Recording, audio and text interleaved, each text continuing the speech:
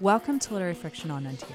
I'm Carrie Plitt, here as always with my co-host Octavia Bright. Hi, Octavia. Hi, Carrie. How are you doing today? I'm good, babe. How are you?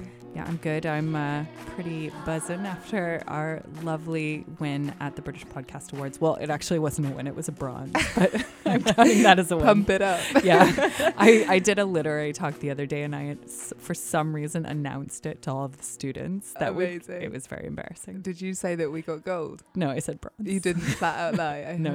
I told the truth. Always tell the truth. No, we're really happy about it. It's a lovely thing. So thanks for everyone's support. Yes, thank you very much. And we have a really great show today, I think. Yeah, me too. At least it is a theme very close to this little country mouse's heart. It is small towns in literature. Yeah, I'm way out of my comfort zone this show. I know, I'm really excited about it. I think we might have some genuine literary friction. Dun, dun, dun. For the first time ever. But For the anyway, first time ever. Yeah. Whether it's Jefferson, Mississippi in the novels of William Faulkner, or Coastal Maine and Elizabeth Strout's Olive Kittredge, or even Tokens the Shire, the small, tight-knit community has provided fertile ground for novelists. And we do have a really special show today because last week we interviewed the acclaimed author John McGregor at the Derby Book Festival. His latest novel, Reservoir 13, is about a girl's disappearance from a small village, hence the theme, in the Peak District in England and the aftershocks it leaves in that community for years to come. Before we go any further, do you want to introduce John a little bit more? Of course, Carrie. Of course I do. Always. Always. John McGregor is the author of 4 novels and a story collection. He's the winner of the IMPAC Dublin Literature Prize, the Betty Trask Prize, and Somerset Maugham Award, and he's twice been longlisted for the Man Booker Prize. His latest novel, Reservoir 13, won the Costa Novel Award and the Fiction Book of the Year at the British Book Awards. Many awards for this man. He's a professor of creative writing at the University of Nottingham, where he edits the Letters page, a literary journal in letters. He was born in Bermuda in 1976, grew up in Norfolk, and now lives in Nottingham. And it was a real pleasure to meet him. Yes, total pleasure. So today you'll hear our interview with John McGregor in front of a live audience and all of the excitement that brought to the room. Then we'll come back to the studio and down to earth to talk about the theme of small towns and literature more generally. And then we will also give you the usual book recommendations. So if you want to listen as we resist the overwhelming urge to quote lyrics by Journey and John Cougar Mellencamp, then stay with us for the next hour of literary friction. I have no idea who that guy is. What? John Cougar Mellencamp? Yeah. You know the song. Do I? Well, it's called Small Town. No, babe, I avoid all things small town. I was born in a small town. Thank you. Here's John McGregor. So I think what we're going to do to start is to ask John to do a reading from his latest novel, Reservoir 13. So, John, do you want to start with a reading? Good evening, everybody. It's a beautiful day today, and Derbyshire is in fine form. I've been out cycling. Anyway, so Reservoir 13 is set in Derbyshire, as some of you may know, and it's set across 13 years. And I have here the script for a full 13-year reading, which I'm not going to do now because they told me to only do 5 minutes. So I'm just going to read a couple of short pieces from the very first chapter of the book. Yeah, so from the first month and then from about the halfway through the year. It's a book about I'm not going to tell you about it because we're going to talk about it now. I'm just going to read because it's the start of the book and you should be able to pick it up as if you just picked the book up yourself. At midnight, when the year turned, there were fireworks going up from the towns beyond the valley, but they were too far off for the sound to carry and no one came out to watch. The dance at the village hall was cancelled, and although the Gladstone was full, there was no mood for celebration. Tony closed the bar at 1:30 the hour, and everyone made their way home. Only the police stayed out in the streets, gathered around their vans or heading back up into the hills. In the morning, the rain started up once again. Water coursed from the swollen peat beds quickly through the cloughs and down the step paths which fell from the edge of the moor. The river thickened with silt from the hills and plumed across the weirs. The police arranged a reconstruction, bringing actors over from Manchester. There had been no leads, and they wanted to make a fresh appeal. The press were allowed up to the Hunter place and given instructions on where to stand and what to film. The day was clear and edged with frost. The press officer asked for quiet. The door of the barn conversion opened, and a couple in their early 40s appeared, followed by a 13-year-old girl. The woman was slim, with blonde hair cropped neatly around her ears. She was wearing a dark blue raincoat and tight black jeans tucked into calf-length boots. The man was tall and angular, with wiry dark hair and a pair of black-framed glasses. He was wearing a charcoal grey anorak, walking trousers, and black shoes. And the girl looked tall for 13, with dark blonde hair to her shoulders and a well-acted look of irritation. She was wearing black jeans, a white hooded top, a navy body warmer, and canvas shoes. The three of them got into a silver car which was parked outside the barn conversion and drove slowly down to the road. The photographers ran alongside. At the visitor centre, the actors waited for the photographers to get into place before climbing out of the car and setting off towards the moor. The girl lagged behind, and 3 times the actors playing her parents turned and called for her to hurry up and join them, and 3 times the girl responded by kicking at the ground and slowing a little more. The 2 adults held hands and walked ahead, and the girl quickened her pace. This sequence of events had been drawn from police interviews, it was later confirmed. The 2 adults kept walking until they'd gone over the first rise and dropped out of sight, and a few moments later the girl dropped out of sight as well. The cameras photographed the empty air. The press officer thanked everyone for coming. The 3 actors came back down the hill. Work started up at the cement works again, and the roads were silvered with dust. The freight trains came shunting through the hill and around the long bend between the trees. A pale light moved slowly across the moor, catching in the flooded cloughs and ditches, and sharpening until the clouds closed overhead. In August, the bilberries came out on the heath beyond the Stone Sisters, and a group went up from the village to pick them. The fruits grew sparsely, and there was a need to keep moving and stooping across the ground. It felt less like a harvest than a search. The days were long and still, and there was a guilt in just walking the hills with the sun blazing down, and some people worked harder than others to not let that guilt keep them away. It helped to avoid the path past the Hunter place, was one feeling. The girl's mother was still there. She was rarely seen, but her presence was felt. The path climbing up round the back of the barn conversions had thickened with grasses, with so few feet trampling it down. The occasional photographer still crept up there in the early dew, but they were soon spotted and brought down, their trousers wet with seed heads and burrs. Always men, these ones. Nothing to arrest them for. It was usually Stuart Hunter who found them. He wasn't a man for confrontation, but on this he would give no ground. They were never told twice. Jess Hunter wondered where he found this strength of purpose when it was often otherwise lacking. She wondered if he felt something towards the girl's mother beyond the responsibilities of a host, but it seemed unlikely. He wasn't a man for something like that. Once he'd sent them away, he would come back into the house, pacing and breathless, and she sometimes had to hold him to calm him down. It reminded her of the adrenalized state he would get into after rowing events back at university. Sometimes the energy of it would carry them into the bedroom, but more often it would send him charging into his work, hammering through a day of spreadsheets and phone calls and heated conversations with staff. And still, beyond the Hunter place, there were reminders of the girl's disappearance all over the hill. The flowers at the visitor centre, the new fencing around the mine shafts, the barking of dogs along the road. Most people stayed away altogether and took their walking to the reservoirs, or the edge of the quarry, or further, to the deep limestone dales in the south, where the butterflies rose like ash on the breeze and the ice cream vans still appeared. Thank you very much for that reading, too John. No, that was fine. I told him beforehand that I got bored after 5 minutes when people did readings, which is true. It is true. Yeah. I've seen you glaze over. No, that was not boring. And actually, it was making me think that I would love to read this book again, because having experienced all of these stories over the course of 13 years and all of these characters that you've written about, you forget all of those little details at the very beginning. And I noticed new things about them that I could have only noticed from reading the whole book. So it was actually really nice to hear you read that. That's brilliant. Good. Yeah. But so this book begins with a girl going missing from a small town in rural England, and it's a very well-known trope, and it's often used to lurid ends in fiction.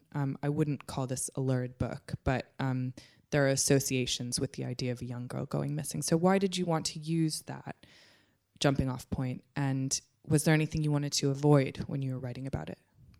Yeah, I mean, I wanted to avoid doing it at all, really.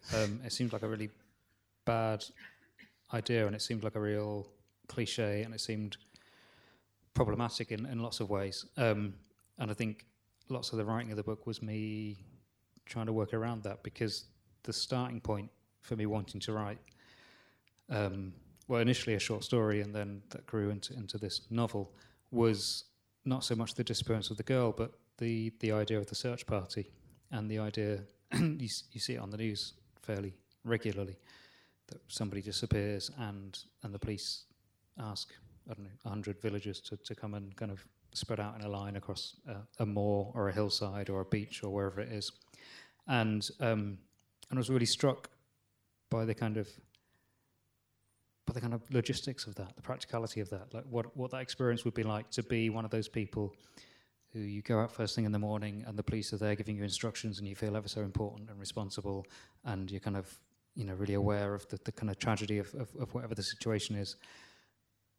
And then you're walking for hours and hours and hours across wet moorland, and your shoes get wet, and you get bored, and you start having conversations with the people around you, and you start worrying about how long it's going to take, and then you feel guilty about worrying about that. And I just was really kind of struck by that as a kind of jumping off point for a story. And then I wrote a short story based around that, and by the time I'd finished that, I had like handfuls of characters that I wanted to play with. So in a way, the fact of the girl disappearing is a kind of inconvenience right at the beginning that I was keen to work around. It's a very effective centrifugal point for the rest of the community, and that's the thing that really struck me when I read your book. It's very technically complicated in that you are inhabiting the minds of such a wide cast of characters, and over the course of 13 years as well. So you've got this vast expanse of time and also consciousness.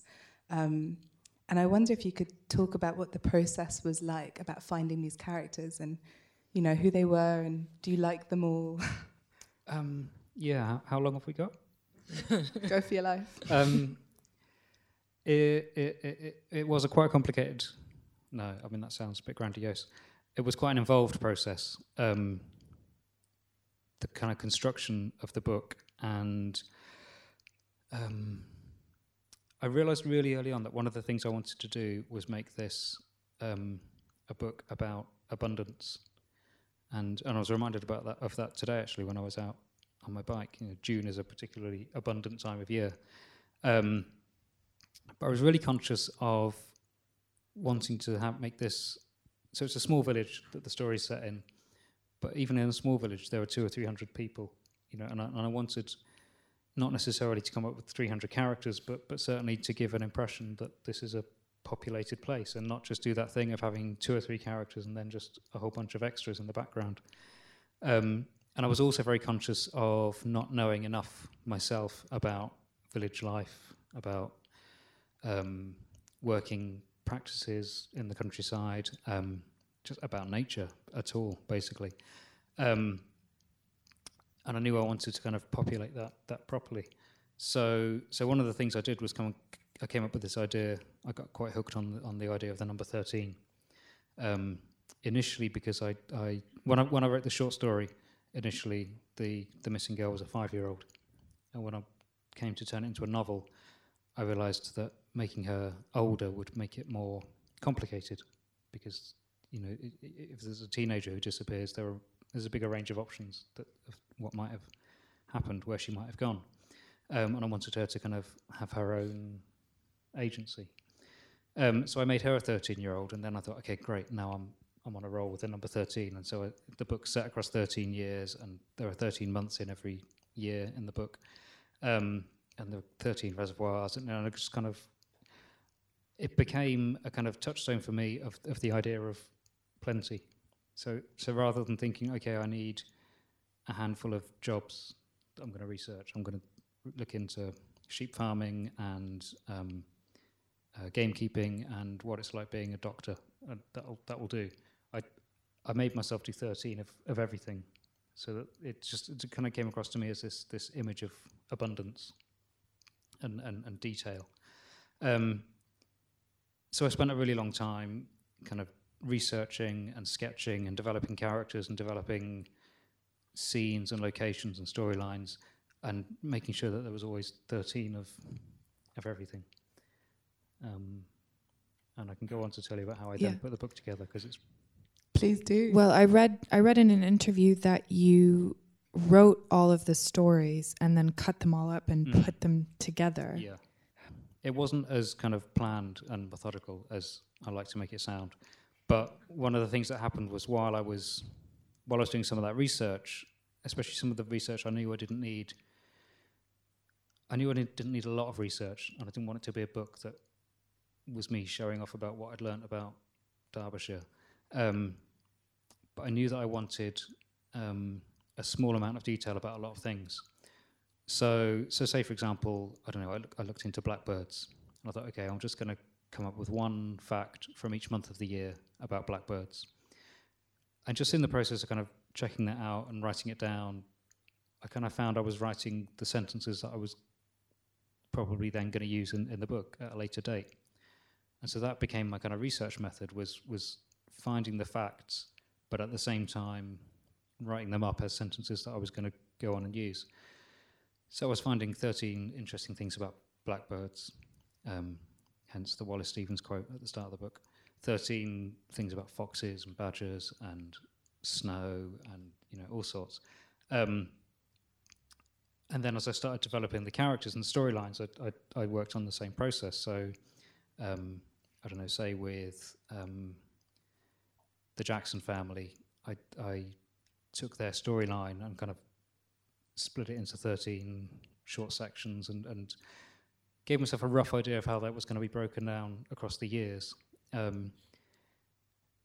did all of that writing out of sequence, did all of that first before I started working out where it was all going to fit, which was then a very kind of fiddly, complicated, messy process, but was also a lot of fun, because it meant that while I was doing all the writing, I was only thinking about the sentences, and while I was doing all the putting it together, I was only thinking about the structure and the pace. It was quite liberating. And I wanted to ask you about your decision to have the voice being kind of passive, because it leads to this idea of almost a collective consciousness in this group of very disparate people, different ages, different, as you said, professions and things. And this idea that people are being described as being seen or observed, so that there is this omnipresent perspective, obviously. But I wonder if you could talk about that, because it sounds like this experience of things being chopped up and kind of put together, it seems like lots of very separate threads, but actually there's an incredibly cohesive logic to it, obviously. But that passivity, was that a very conscious decision? Yeah, it was. And again, I rather kind of stumbled on it quite early on. And I think I was drawn to it. I was drawn to it partly because you get told not to write in the passive voice and to always use active sentences. And as soon as somebody tells me about a writing rule, I'm like, right, I'm going to try doing the opposite and see what happens. But also, this was not a state of the nation novel or a novel about Englishness or anything like that. But it did strike me quite early on that there's something very English about passiveness and that passive voice, and especially a lot of the narrative description is told in that kind of so and so was seen leaving somebody's house, or so and so it had been said that somebody was doing, and this kind of, it's all gossip, but nobody's taking ownership of the gossip. Nobody's saying I saw somebody or you'll never guess what so-and-so said. It's always this kind of neutral, like, it's just a fact. It's like the passing weather. We know that Joe, Gordon, whoever came out of somebody's house at 6 o'clock in the morning, it's just known, like, and there's no kind of ownership of that. which I found really interesting, and it became a kind of unifying tone for things. You say you're not trying to write a novel about Englishness, but this did feel very English to me, and it did seem to say, at least to me, something very profound about Englishness, but also about just ordinary life. And the way that this novel elevates mundanity was one of the things that I loved most about it. That, you know, the disappearance of this girl is put alongside somebody planning the yearly panto, which is put alongside a fox emerging from a hole, and which is put alongside somebody doing the dishes. And maybe that is a particularly English thing. I mean, I guess everyone goes about everyday life, but the way that you showed what these people were doing and how they were interacting with each other. Yeah, I'm not. That is what I was trying to do. Yeah, and I am really interested in mundanity, and I think mundane details are really key to creating a sense of place and a sense of character. I'm not sure if that interest in mundanity or love of mundanity is an English thing, but I hope that by paying attention to those mundane details, I was painting a picture of an English village. I think there are I'd like to think there are certain details in the book that make it very specifically an English village. Right down to the casual racism, and the warm beer and the cricket. But yeah, I wasn't. I became aware about halfway through that there was a kind of risky pathway labelled State of the Nation. Luckily, Brexit hadn't happened before I finished the book, so I at no point was tempted to write like a Brexit novel. But I think in all my writing, and in my reading, I'm incredibly wary of a novel with a purpose. I tend to feel like in a novel, the characters should be the purpose, the story should be the purpose, and anything else that kind of bubbles up should be a side effect of that. The theme of our show for literary fiction is actually inspired by your book, Small Towns in Literature, which is, as I'm sure you're aware, a long tradition of really wonderful books. And I think this really sits in that tradition. I'm just interested to know what you think is useful about a small group of people living in a small place in terms of what you can do in fiction and what you can depict about humanity and about the world. There's something quite attractive when you're building a world about being able to see the edge of the world. And I guess people don't necessarily think about literary novelists, for want of a better word, as kind of world building. That's more of a kind of sci-fi term, but actually, every time you start a new story, you're creating a new world, even if it's based on an existing place. You're still kind of populating it with your own people, And yeah, I mean, with this book in particular, I had a lot of fun with kind of knowing exactly where the edge of the village was and what the relationship of that village was with the other village on the other side of the hill, and who had lived there the longest and who had arrived more recently, and being able to picture the whole place in one go in my mind it's just easier to do that, and you kind of want a novel to be reasonably self-contained, and just in practical terms, it's easier to do that with a small community.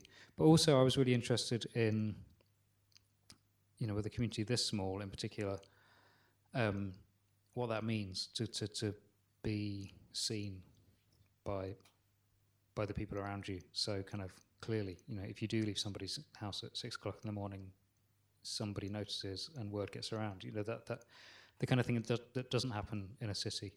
That was really interesting. Well, and the way that plays out over time as well, because one of my favourite kind of groups of characters in the novel are the teenagers, because their experience was I mean, I identified so profoundly with it. Obviously, I'm not a teenager anymore. But, you know, those years are so formative and so kind of profoundly they stay with you. But I love the way that, you know, we see them grow up just as we see the elderly age and die, some of them. And this idea that you're in a community that watches you through those experiences kind of mutely in a way. It's non-judgmental, essentially.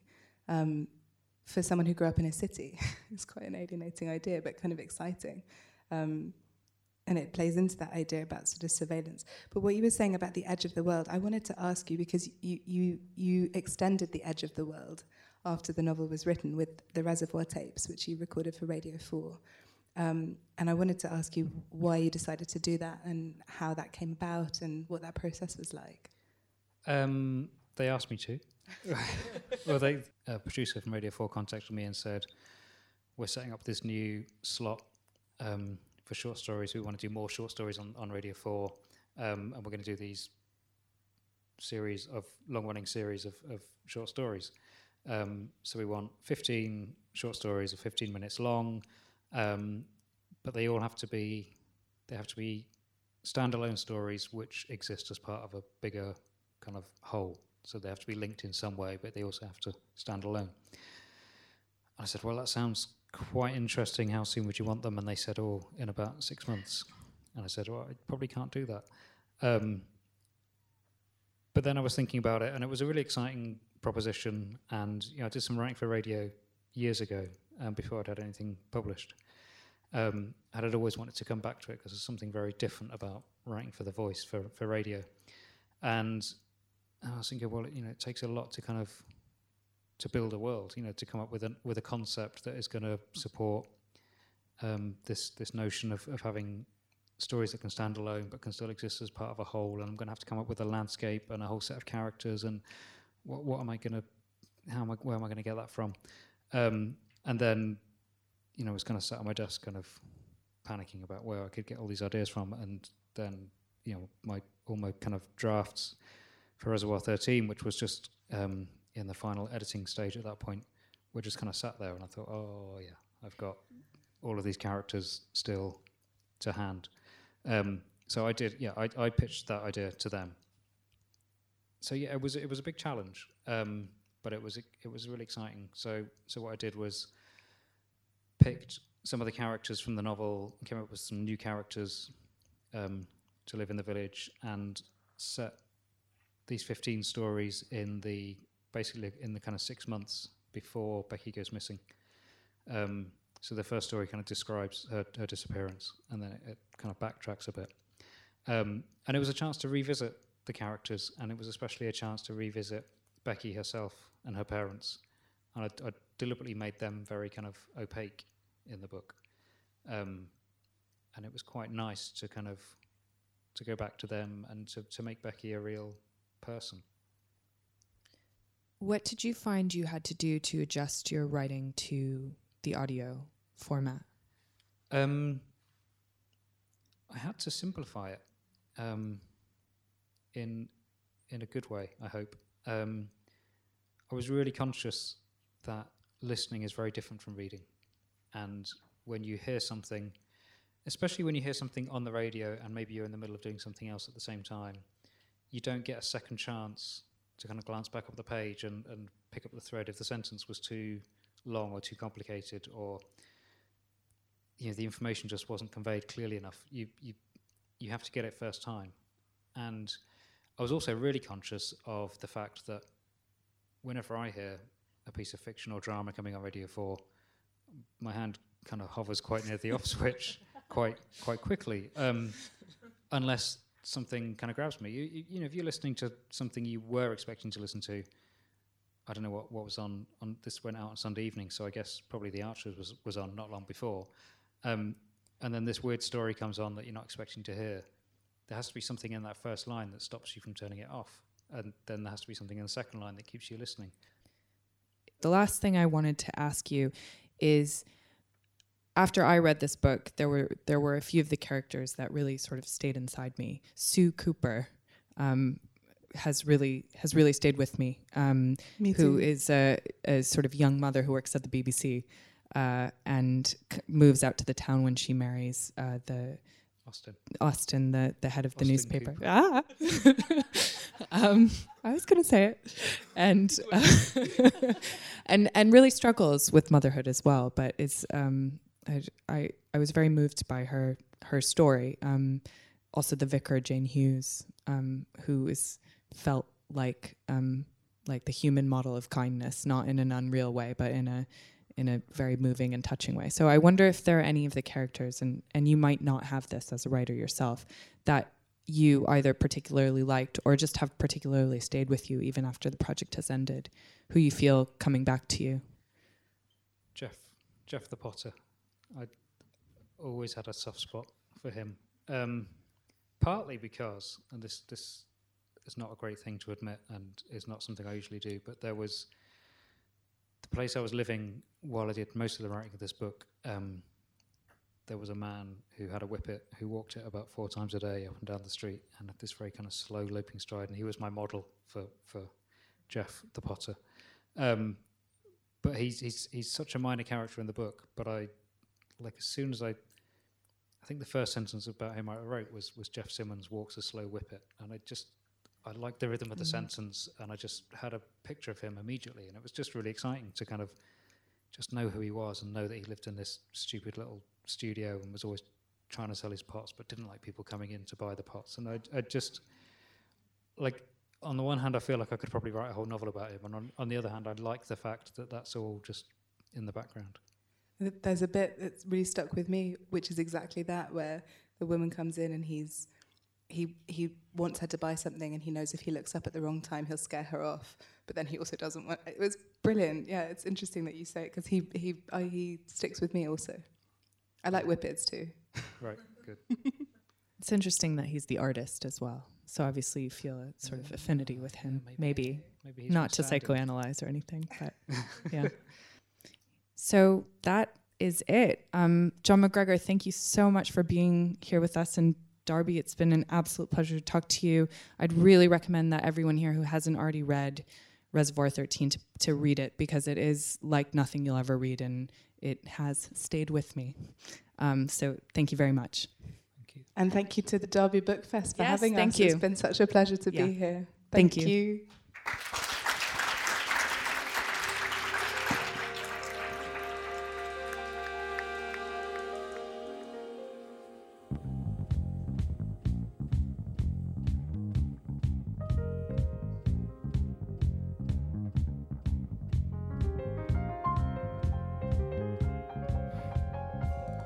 This is Literary Friction. I'm Carrie Plitt, back here with Octavia Bright in the studio, and we are going to talk about today's theme, which is the small town in literature. Now, first, I want to just say that I am really excited to talk about this theme, mainly because I think this is genuinely a place where our tastes diverge. Big time. Quite seriously. And we might even have some, as I said in the intro, real literary friction, which is a sort of ironic name for our show because we never really disagree with each other.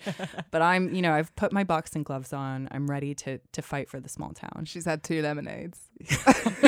Yeah. She's really I buzzed. have had 2 lemonades. And they were like sugary lemonades as well. Babe, go with it. I'm But, enjoying it. This is the thing. I love, when I think about my taste in literature, actually, I love novels about small towns. Yeah, you do. And it's because I think I love novels about ordinary life and the ordinary in its extraordinariness. Yeah. So, authors I talk about on the show all the time, Elizabeth Strout, Marilyn Robinson, I did a dissertation on William Faulkner. I think they all have this in common, which is that they are writing about small communities of people and ordinary people whose lives become a sort of microcosm and a representation of humanity. But you feel differently, don't you? Well, do you know what? It's not that I feel differently. I wouldn't disagree with anything that you just said. I just don't choose those narratives. I don't find them a place that I like to spend time. I often find the small town in literature and in anywhere else quite a depressing place to spend time. And it can make me feel very hemmed in. The books that I love tend to be about really big ideas. And it's not to say that you can't tackle big ideas from within a small town, because you absolutely can, and the writers that you just mentioned absolutely do. And I think Elizabeth Strout is an extraordinary writer, and Faulkner, and Robinson. But they're the books I read when people give them to me. they're never the books I'm drawn to myself, because there's something about humanity, the daily grind of humanity, that I find fucking disappointing. And so it's not, when I'm in my thought life, it's not where I like to be. I like to be in stories that are surreal or challenging in different ways, or are deeply philosophical. There's something about the proximity of the small town that I just find very suffocating. Yeah. But it's ironic because I've just moved to a small town. And so I'm living this like small town life. Yeah. It's very strange. It's very strange. I mean, I don't think I'm going to stay for very long, but it's, you know, it's an interesting, when I was thinking about this show and I was thinking about the things about this literary trope that make me feel uncomfortable, I was realizing they're kind of playing out in my real life at the moment as well, which is this fascinating thing. I think that really is a great way to describe your own taste. And I think I love novels that reflect experience, and an experience that seems somehow normal to me, whereas I think you often reach towards the surreal, and that's a place we both go. And I wonder if it has something to do with our upbringings as well. I mean, I'm from a small town and you're from the big city. I'm from the big city and a lot of dysfunction. Yeah. I mean, I was going to say that. I think the thing that I find great comfort in the surreal, it feels comfortable to me. That's the thing that's different.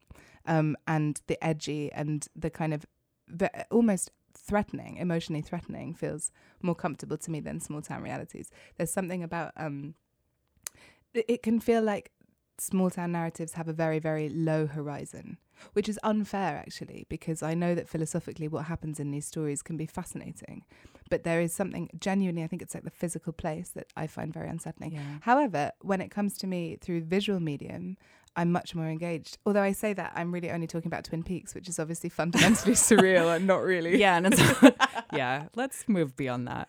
Let's get to the books. Well, yeah, let's get to the books. Let's talk about what small towns can do in literature. And I think, you know, it's worth talking about that suffocating element that you find about them, because I think that is actually a theme. And I think small towns can either represent a sort of suffocating claustrophobia or a safe space. And I would say most novels and even nonfiction that deal with small towns usually have one of those two things at their heart, or they're talking about both of those tropes at the same time. So there's, of course, you know, Rabbit Run by John Updike, which is all about the claustrophobia of suburbia. You know, I was actually having a harder time thinking about examples that just represent the small town as a utopic ideal, and the only thing that came to mind was Stars Hollow from Gilmore Girls. I was thinking of Anne of Green Gables. Yeah. Anne of Green Gables, it's a very idyllic experience, isn't it? Very safe. Yeah, so maybe it's more children's novels that don't problematize they don't the tiny problematize community. The town, and they are able to be wholesome because they're not the city, and with the city comes a lot of very unwholesome stuff. But yeah, you're right. I think a lot of the time there's a sense of, well, I mean, one of the things that's great about Elizabeth Strout's writing is that she presents her small towns as places that are both suffocating and refuge for the people within them. So I think she really gets to the center of the complexity of these kind of communities and the fact that they can provide an enormous amount of safety, but also unsettling. I mean, I was thinking about J.K. Rowling as well, because, you know, the small towns that crop up in Harry Potter. But, you know, Hogsmeade or whatever is this safe space, isn't it? Or whatever. Oh, so you don't know what it's called. I know what it's called. I hold my hands up. But I was thinking about that as well. It represents a space of safety as opposed to the wider world in those books, which represent a place of great threats, enormous threats.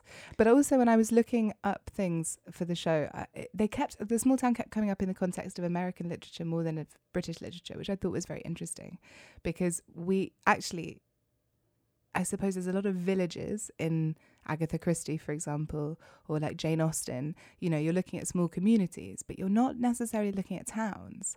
They're, you know, the communities of great big houses and their upstairs, downstairs, you know, people within them, or a lot of villages and a lot of kind of country communities, which is very different from the small town. The town is quite a specific thing, which seems to be more prevalent in American literature. Yeah, I was wondering that as well, and I was wondering if that was just because my experience of reading tends more towards American books, but maybe that's right. I mean, I did also think about the small town often becomes a sort of cipher for this conflict that's played out for a long time in I think American and British literature and world literature as well of the city versus the country.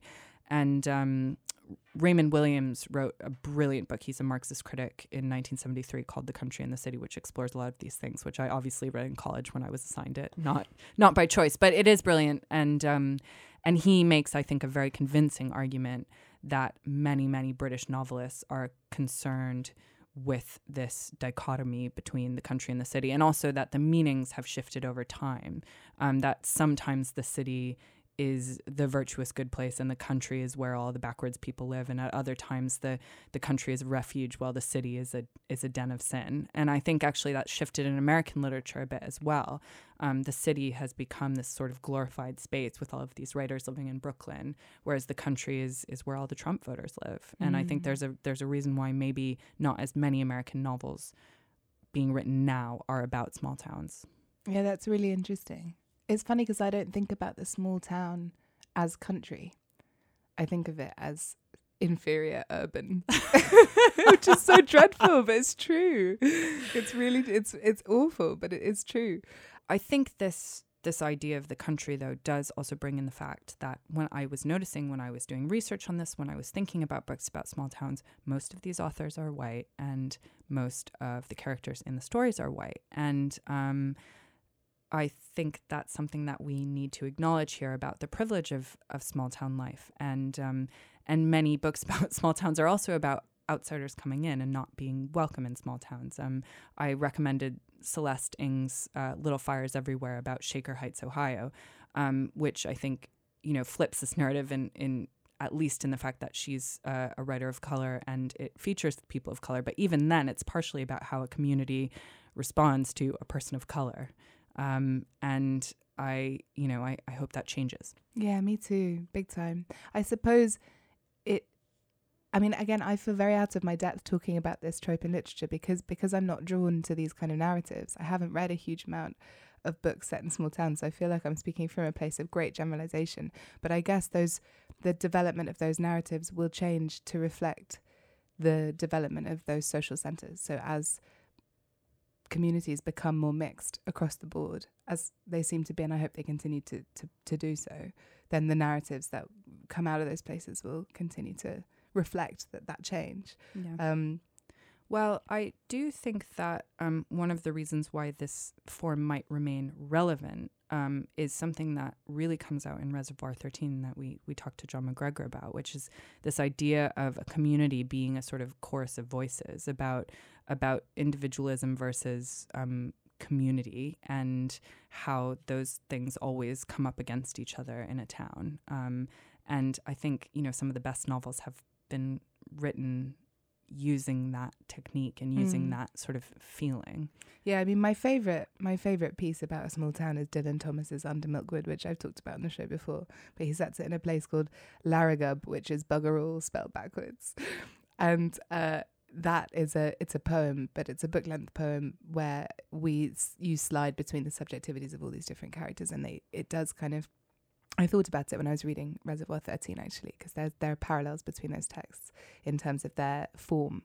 But you do get that sense of a collective consciousness of a tightly knit community, and how it functions as an organism, which is always really interesting. Yeah, and also just the power of gossip is so often at the heart of these books. Yeah.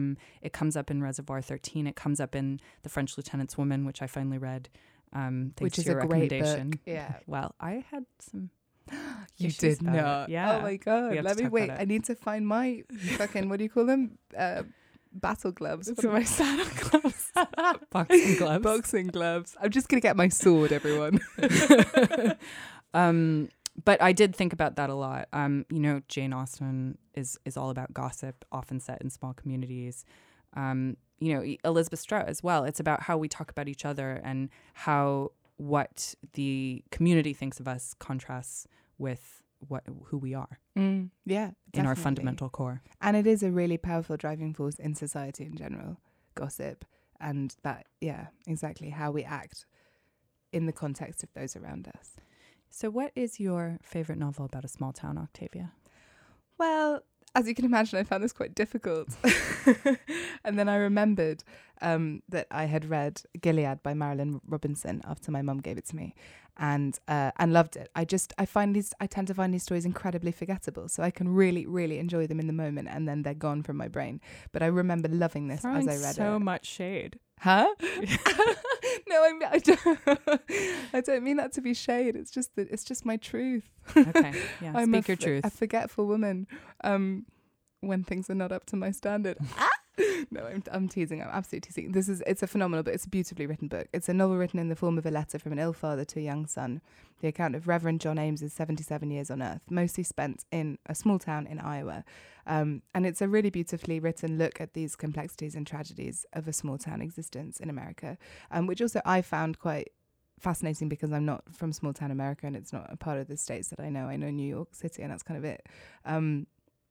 But yeah, I don't know why it didn't stick around in my brain. I really read it. I found it very interesting. I found the writing beautiful, and then it went out the other side. But I have to say, a very sneaky second recommendation of a different kind of text, and I use this word deliberately because it doesn't actually exist on paper. It's only in audio format, but it's called Diane, the Twin Peaks tapes of Agent Cooper. And it's brilliant. It includes the recorded diary entries from some of the show's first season and then some specially written entries by Scott Frost, who worked as a screenwriter even on the show. And he actually wrote a book called The Autobiography of FBI Agent Dale Cooper, which I haven't read and probably never will. But this audio text is great, and it's narrated, of course, by Kyle MacLachlan. And he was actually nominated for a Grammy for it, for Best Spoken Word Performance. Brilliant. But that's my nod towards like a small town piece of literary text that I could really get behind. Yeah, and, actually hearing you talk about that, I think we've made too much of a distinction between the surreal and the book about the small town, because I think those two things can totally go together. Oh, they absolutely can. And Twin can. Peaks is a great example of that. Yeah, they absolutely can. I think that's the thing, though. I'm only interested in a small town if it's flipped on its head like that. Which is fine. Yeah. Okay. Speak your truth. All right. So maybe actually I am more for this You're just a small town girl, you might say. Oh, my God. Oh, no. Okay. I am going to... I've mentioned some writers that I love already who write about small towns, but I think they're writers that I have already recommended on this show ad infinitum. So I'm going to recommend something else that hopefully British listeners won't be as familiar with. It's called Spoon River Anthology. Have you ever come across this? No, never heard of it. Yeah, so it's a 1915 work by Edgar Lee Masters, and it's a collection of over 200 what you might call sort of verse monologues by the residents of a small fictional town called Spoon River, which is in Illinois. What makes these unique is they're all spoken from beyond the grave. Most of the characters are buried in the local cemetery. And this means that they are there to tell their truths and to tell their secrets and their deepest desires and their stories. And I was first introduced to it in high school drama class when I had to do one of the monologues. I was Elsa Wertmann, a German immigrant who was impregnated and had to give away her baby. Oh my God, poor Elsa. Yeah, poor Elsa. I think I did it very melodramatically, unfortunately. We're young, come on. But it's a really affecting piece of work, and it was incredibly inspirational. It inspired writers like William Faulkner, and I can definitely see echoes of it in George Saunders' Lincoln in the Bardo. And it's really beautiful too. And I'd recommend, you can go online and just read some of those monologues and just get a sense for it. So it's definitely of the small towns are not the idyllic places that they seem. Oh, interesting. School of writing. Sounds really good. Yeah, I'd recommend it. So we didn't really fight with each other at all there. No, I put my sword back down. No friction. No friction. We'll have to wait another day for friction. I don't. It's not our way. It's not our way. I don't like fighting. No, and also I respect your opinion. So I really respect your opinions. I'm going to listen and I'm going to try and find a way through it. Okay. I tell you what would bring friction. What? If you came out swinging for day beggars. But you're never going to do that. Not going to happen. Maybe I will. Maybe we should do that show. Just Idea to see for what next happens. show. Yeah. We'll be back in a moment with our book recommendations.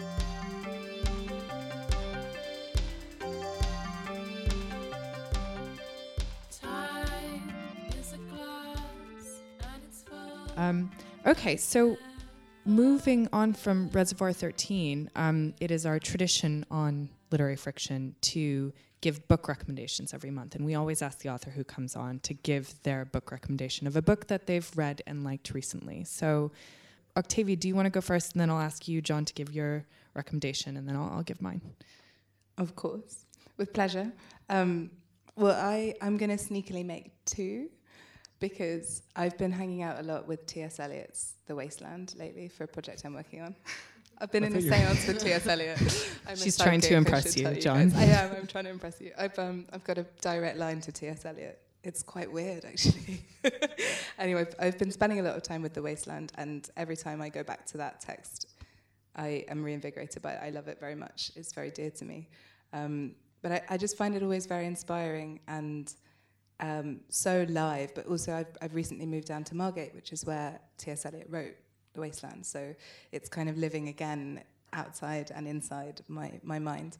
But it's been taking up a lot of space, as these kind of texts often do. It's an incredibly moody poem, so it's like filling up all my mental capacity, apart from this one novel that's managed to elbow its way in, which I haven't yet finished. It's called The Department of Speculation by Jenny Offill, which was a huge deal when it was published, and it managed to miss me, kind of.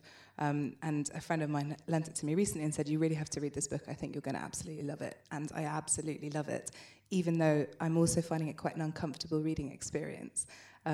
It's very clever for anyone who doesn't know of it. It's kind of about an internal emotional landscape of a marriage, and two people, or particularly from the perspective of this one woman who but her experience is presented in a series of fragmented paragraphs, so you're never drawn in a traditional way, and they're more like vignettes, but they build up a really strong sense of an internal landscape, which I think, I identify with very profoundly, and I think most people who read it would, because it's that way that thoughts function and the way they flip through, and they don't hang around for long enough sometimes for you to grasp them, but something is left behind that's profoundly illuminating.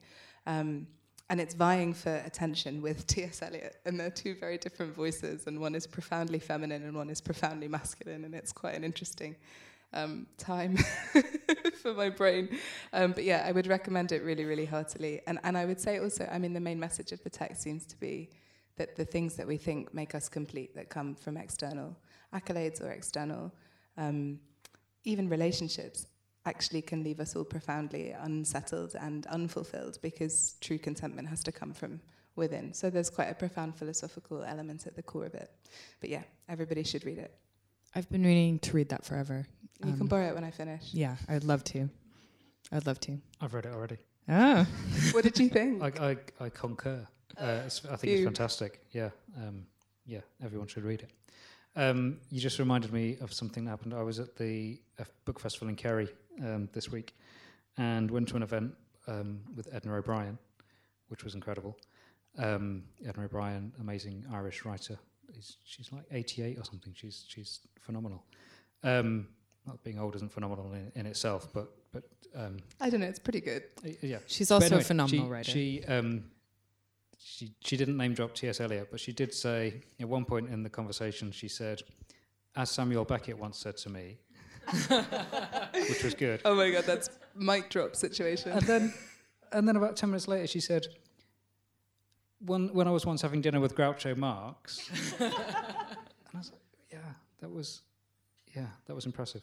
Anyway, so am I allowed to recommend a book that hasn't been published yet? Yes. Okay, so Melissa Harrison, who you probably know of, I've gone blank on the name of her last novel, but she's published some nature essays as well. Rain. Oh no, Rain that was the nature essay, essays, wasn't it?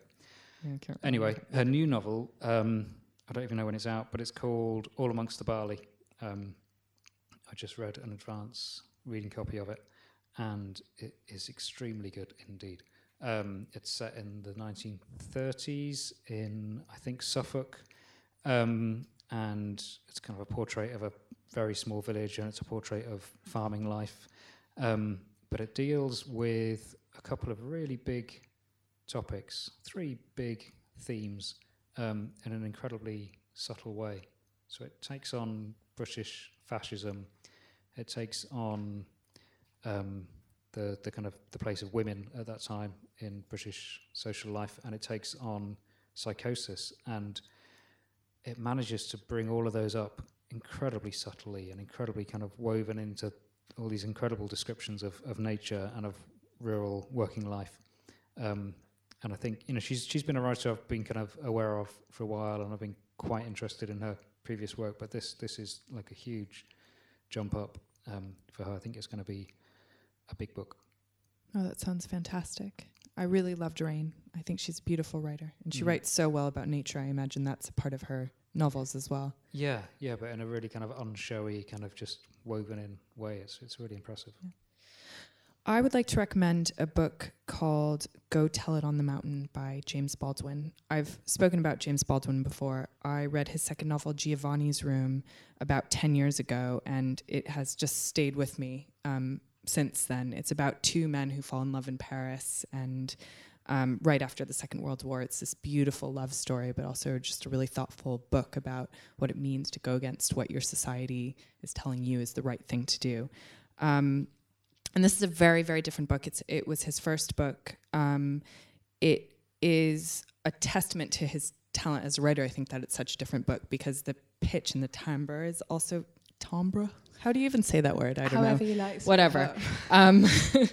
It's very different. It's semi-autobiographical, as I understand it. It's about a boy growing up in Harlem in the 1930s, whose father is a pastor, and it's about his relationship with his father, his relationship with the church, and his relationship with his community at large.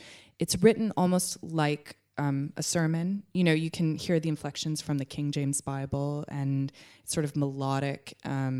It's an incredible just portrait of a world, and also I think is a novel that thinks very deeply about the church's role in our lives and in this community.